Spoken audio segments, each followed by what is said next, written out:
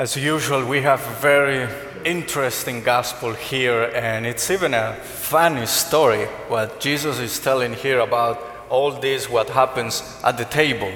I guess it's an invitation for all of us when we sit down. I always, it's my personality, I always like to observe.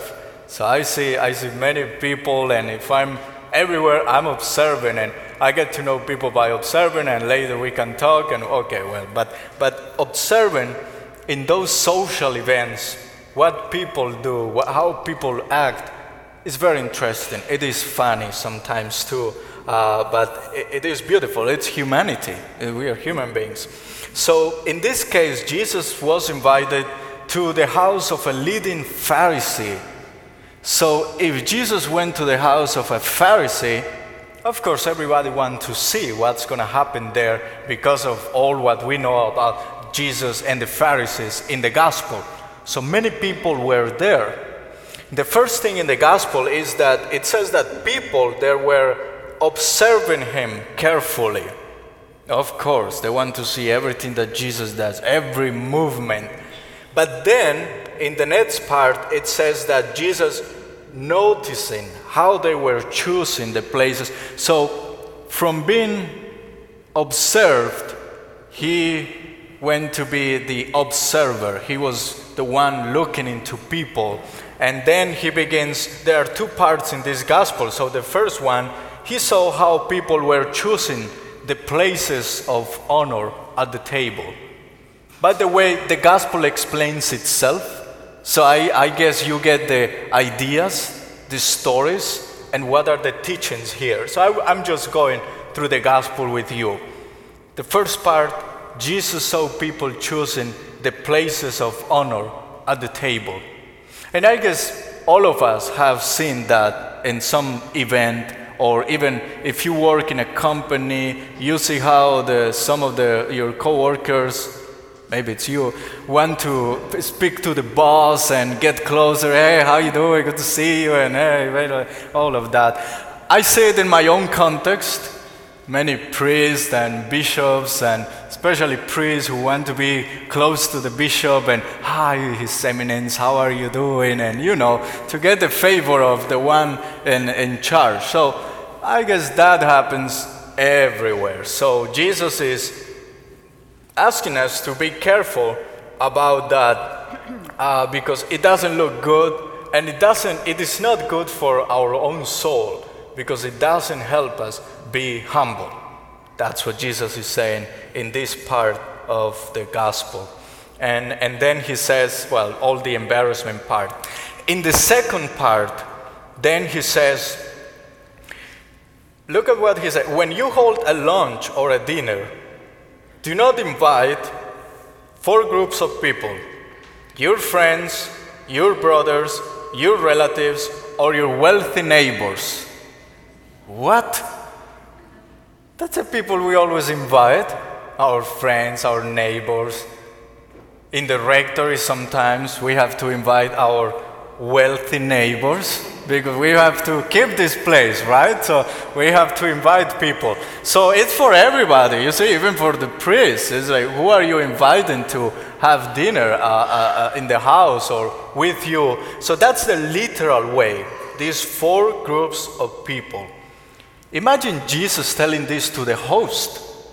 I mean, I invite you, Jesus, to my house to have dinner with you, and you come to tell me who I should invite and who I don't.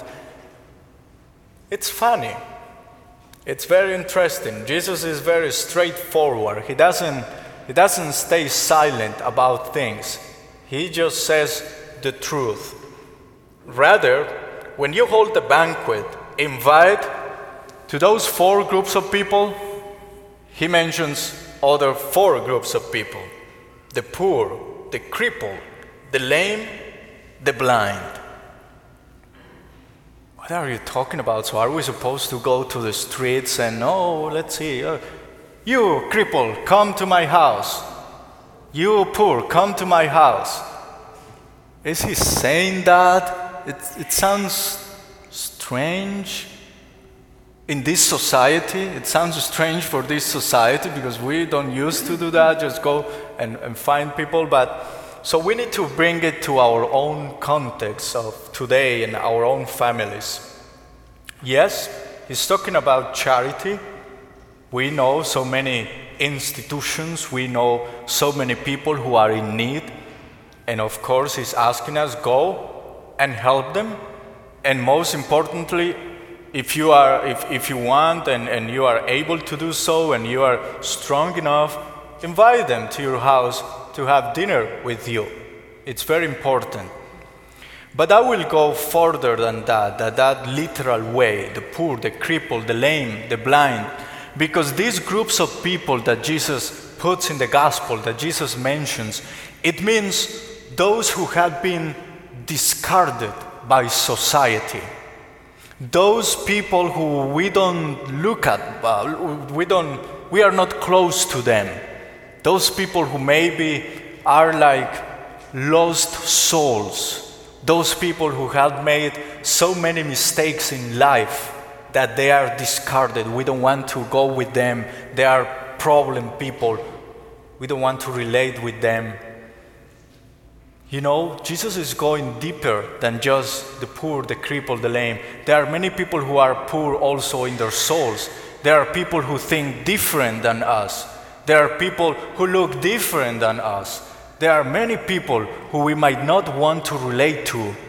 And that's what Jesus is going to expand our horizons, to expand our perspective of who I want to share my meals with. And in the context of schools, there are so many examples, even in your company, in your workplace, even in your own family. There are people who you say, oh, this person thinks in a different way. This person is different. I shouldn't relate to them. So you see, that's the idea. So yes, the poor, the crippled, the lame, the blind, and all those who are different, and all those who think in a different way, and all those people who might be discarded by society. Jesus is asking us, what are you doing for them? And inviting them to have a meal means inviting those people to our own lives. Because when we invite somebody to a meal, is to share our lives with them. So he's saying, don't invite just who are going to repay you, who are going to invite you to a dinner again in the next month. Oh yeah, let's do this again next week. Now you come to my house. But there are many people who cannot do that. Speaking about food, but speaking about your own emotions, your own feelings. There are people with less gifts sometimes. There are people who are very shy. There is bullying at schools. There are so many things. There are people who we need to invite. We need to help them move forward. Maybe that's what Jesus is asking us to do. Beyond all of that, Jesus is not just a good teacher who is telling us about etiquette and how to behave at the table. If this is in the gospel, that's not the main idea. That's not the main teaching. It is very important. We have to do it. But we are talking about Jesus and we are in a church. So it has to be something spiritual too. Listen what he said at the end. For you will be repaid at the resurrection of the righteous. There is a spiritual meaning here too.